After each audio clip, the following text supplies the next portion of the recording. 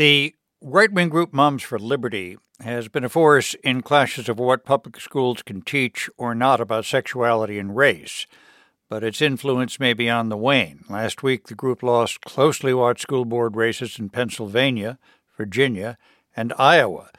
As Jim Zarroli reports, Moms for Liberty is facing growing resistance at the local level.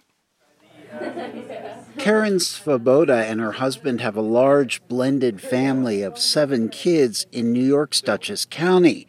They try to pay attention to what's happening in local schools.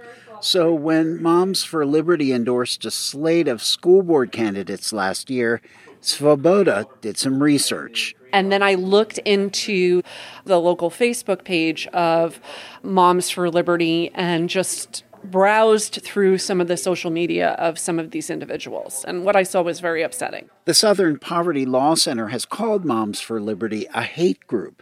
It supports efforts to oppose pandemic restrictions, suppress discussion of LGBTQ issues, and remove books in local schools across the country. Many of the comments Svoboda read attacked her local school's teachings on gender and racial equity issues. One post in particular bothered Svoboda, who has gay and non-binary kids in her family. It said a gay students group at the high school was indoctrinating students. As a mom of kids who are members of that community, it was very concerning to think that these people would be trying to get onto the school board, because what does that mean for my kids? Svoboda knew Moms for Liberty had supporters locally. Dutchess County is an hour and a half north of progressive New York City, but it's a swing district politically. Political scientist Maurice Cunningham says the group appeals to people who feel disenfranchised from politics. And that may be more potent in blue areas where very conservative people may feel like they don't have a way to fight back, and Moms for Liberty gives them one. Svoboda started a group called Defense of Democracy to get the word out about some of the school board candidates. It's part of a nationwide grassroots counteroffensive against conservative efforts targeting schools. Katie Paris, who founded a network of liberal suburban women called Red Wine and Blue, says the culture warriors running for school board in many places are out of step with most voters. They don't represent the majority, but they are very loud, and their views are very extreme. And we have seen what can happen when just a few people start to sow chaos in any individual school district. Svoboda's group has had its successes. It helped defeat an entire slate of Moms for Liberty school board candidates last year. She also began to hear from people all over the country worried about the group's influence in schools.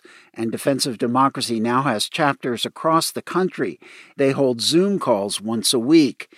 But it hasn't been easy. In 2022 was my first death threat, yes. I received a message on social media saying they wanted to put me into a wood chipper. She's lost some battles. Her group tried and failed to get Moms for Liberty barred from a local Community Day parade.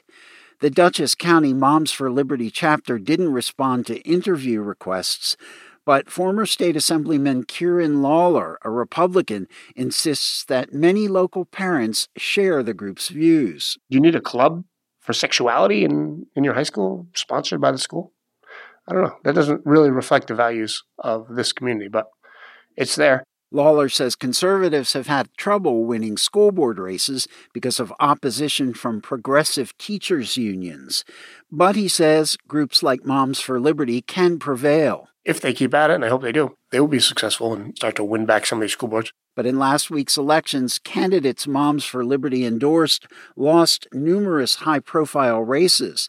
The group points out that some 40% of its endorsed candidates did win, which it says is not bad, considering that many were running for the first time. And it's already preparing for next year's elections. But it will do so facing an energized and growing grassroots opposition. For NPR News, I'm Jim Zarroli.